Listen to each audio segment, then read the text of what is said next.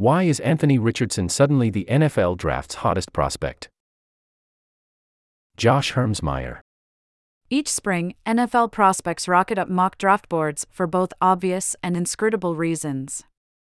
Sometimes it's due to a player's performance at the NFL Combine or Pro Day where they flash unexpected athleticism. Think receiver Denzel Mims's 4.38-second 40-yard dash at the Combine in 2020 or linebacker Jamin Davis and his 4.37 Pro Day 40 time in 2021.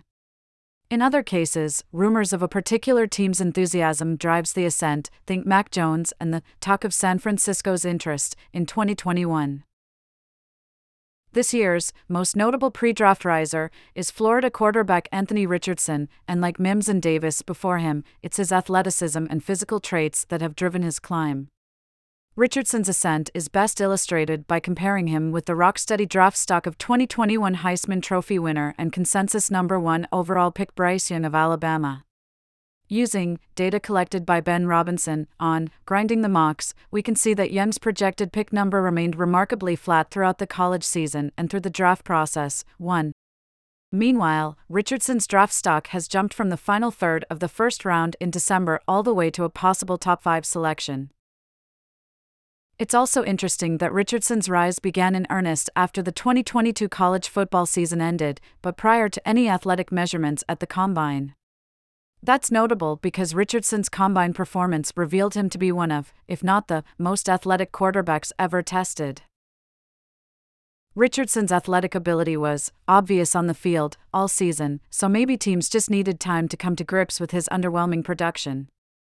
Starting for just 1 year at Florida, Richardson finished the season with a total QBR of 71.2, good for 24th out of 64 qualified Power 5 quarterbacks, while throwing 17 touchdowns against 9 interceptions with 7.7 yards per dropback. Richardson also added 9 TDs and over 600 yards on the ground. And if his overall production was middling at best, Richardson's pure accuracy was very poor, ranking 8th worst among qualified Power 5 QBs in catchable pass attempt rate, 69.9%. To be fair, Richardson threw deep balls at a healthy clip, averaging 9.9 air yards per pass attempt, 5th highest among Power 5 QBs, which can sometimes depress measures of accuracy. But while lots of deep ball pass attempts might be a mitigating factor for most QB prospects, it turns out the Florida signal caller actually struggled mightily with his accuracy on shorter passes. Richardson posted the third worst QBR, 33.1, when targeting receivers running shallow routes, and his struggles are probably why he mostly just avoided throwing short altogether. Richardson attempted shallow passes on only 8% of his dropbacks, the third lowest share in the Power 5 in 2022. A lack of accuracy used to be a massive red flag for a quarterback prospect. But with the success in recent years of players like Lamar Jackson, Josh Allen, and Jalen Hurts, it's clear that some teams are placing an emphasis on athleticism and physical traits, even when there are questions about passing. Those teams appear willing to take the gamble that Richardson, who is still just 20 years old, can grow into an elite NFL talent. And as a result, his draft stock has soared.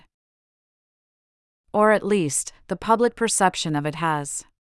It's worth noting that pre-draft risers are mostly a media-driven phenomenon. We're the ones generating the rankings, after all, and not necessarily a reflection of a change in opinion among NFL teams.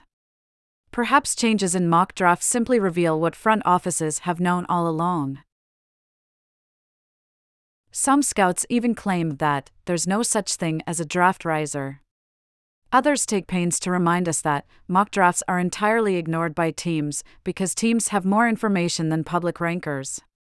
Both of these claims should be viewed with skepticism, however. Public rankings have been shown to be fairly good proxies for non-QB value, so whatever extra information a particular team has access to that the public doesn't typically isn't enough to overcome the aggregated opinions of the masses.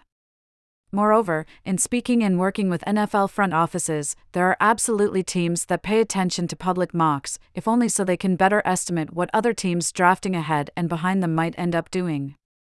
So whether or not a pre-draft riser reflects the real-time evolution of NFL teams' evaluation of a player, or if it's just the public catching up to what teams already knew, by the time the draft rolls around the two sets of player opinions are roughly equivalent.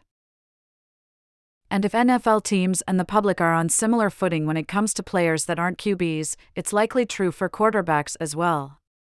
After all, nobody knows anything about projecting quarterbacks. Extrapolating from the recent successes of toolsy prospects who've turned teams into Super Bowl contenders ignores a long history of failed prospects that fit the same billing. Likewise, the Brock Purdy's of the world help to underline that there's no skeleton key to winning the QB lottery. No hard and fast rules for finding talent exist, except that you'll almost certainly lose if you refuse to gamble your premium picks on the position. For upside-heavy QBs like Richardson in particular, it's like a bizarro world version of War Games. The only winning move is to play